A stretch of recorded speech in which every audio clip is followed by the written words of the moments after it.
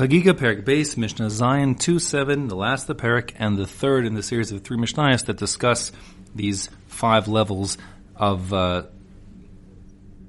foodstuffs, etc., that require different levels of sanctity and tahara.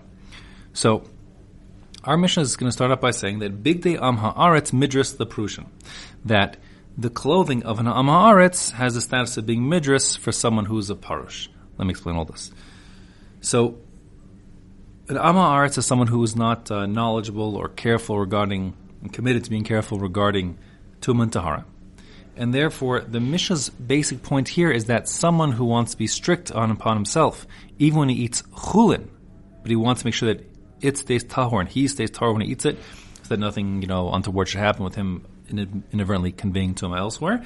So, such a person who's strict, the parush, which is synonymous with the chaver, found in other Mishnayos, he has to assume that any clothing that's worn by an Am Haaretz, who is not committed to keeping Tumah and Tahara, is tameh with the status of midras, meaning it's an ava tumah. Now, midras, you'll recall, or you'll be reminded right now, is one of the ways in which tumah can be conveyed, and they're the more severe source of tumah, meaning specifically the zav, the zava, the nida, and the yoledes.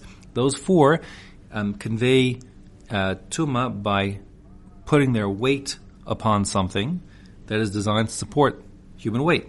So, like, for example, the princess and the pea, if she lies on a 10 matches, one on top of the other, and she was a nida or a zava or yoledes, so then all the mattresses the whole way down are all tameh, even though she never came into direct contact with the lower ones, because she put her weight on them and they're designed to support weight. And not only that, but all the mattresses have the status of being an av hatuma, and that's really remarkable, an unusual feature of tumas medras, which is that this thing stays as an av, like, so to speak, like a source of tumah as opposed to a rishon. It's not, all 10 mattresses are still av level; they're not going down like rishon, sheni, shlishi, etc., so to speak. So the point of our Mishnah is that if you are strict about keeping tumah and tahara, you have to assume that any clothing worn by an Am Haaretz is tameh, and that it's an av hatuma, because that's a rabbinic requirement to keep people on the extra careful. And these are all rabbinic requirements, and that's the first of the 5 steps. Now, the next step, the Gemara points out that we skip the Meister Sheni, but the same thing should apply here. Just skips right to Bigdei Perushin, people who eat chulin, but they eat their chulin only in a state of tahara. They're careful to eat it only in tahara. So their midras, their clothing, is all assumed to be an avatuma la'ochle truma, for someone who wants to eat truma, meaning if someone who wants to eat truma has to, and he came into contact with that anyone's clothing who wasn't maintaining tahara for the sake of eating truma, he has to assume he became tameh, etc. And again, we skipped the one stage, which is someone who's going to eat Meiser Sheni is required to go to the mikveh before he eats it. That's a din d'Rabbanan we saw previously, and that is going to be a person who wants to eat Meiser Sheni has to assume that if he came into contact with the clothing of someone, even who's a parish, that clothing was tameh, tumas medras, and avatuma.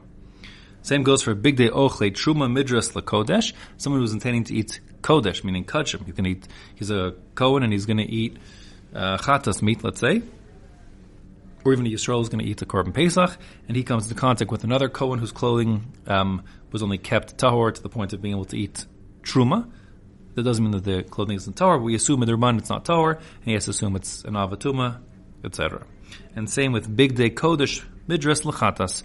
The clothing worn by someone who's eating just kachim has to be assumed to be tumei midras, meaning an avatuma, for someone who wants to be dealing with the paraduma and it's the mechatas, the purifying waters, etc. Says the Mishnah, an illustration of this point, Yosef ben Yoezer.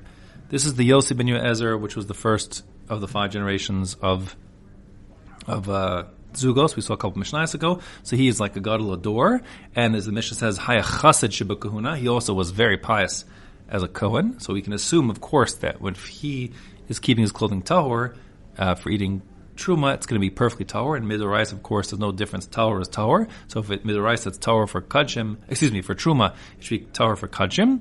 And nevertheless, v'haisa mitpachaso midras lakodesh, his clothing, his mitpachas, like let's say his like turban, whatever, was treated as if it were midras, meaning it was an avatuma for anybody who wants to eat kachim, because even though he kept it tahor, he kept it tahor only for the sake of eating truma, not for kachim.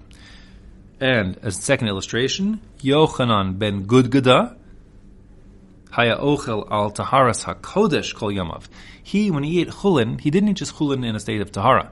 Chulin could only become tamei up to being the second degree, up to a sheni. But he treated all chulin as if it were hypersensitive to tuma, so much so that it could become even like kachim can, a revi'i, super tuma susceptible. He didn't let anything come into contact with his chulin, or even if it could have made it tamei, like as if the chulin were kachim.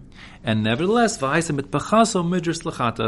his clothing, his turban, his mitpachas, was treated as if it were a tamei, as an avatuma, for people who wanted to deal with the paraduma and its preparation, etc. The point here being that even though he kept things to a status of super pure, it's not good enough. Now there is an implication here of this Mishnah that since he was treating his chulin as if they were kachim, he's working to like the status of kachim, which would imply, as the Mishnah does, that while chatas stuff is no good, if you want to eat kachim and you came into contact with his clothing, that would be okay. That's the implication of the Mishnah. But indeed the Gemara says, no, that's not the din halacha. The halacha is that even someone who eats his chulin, his naasa, his chulin, as taharas hakodesh, as if it were kachim, that's not the same as actual kachim, as actual kodesh, and therefore the halacha would be that even if you're strict as if it were kachim, if you want to actually eat kachim, you have to assume that this clothing also, that clothing as well, is tamei, and as an avatuma, as tumas medras.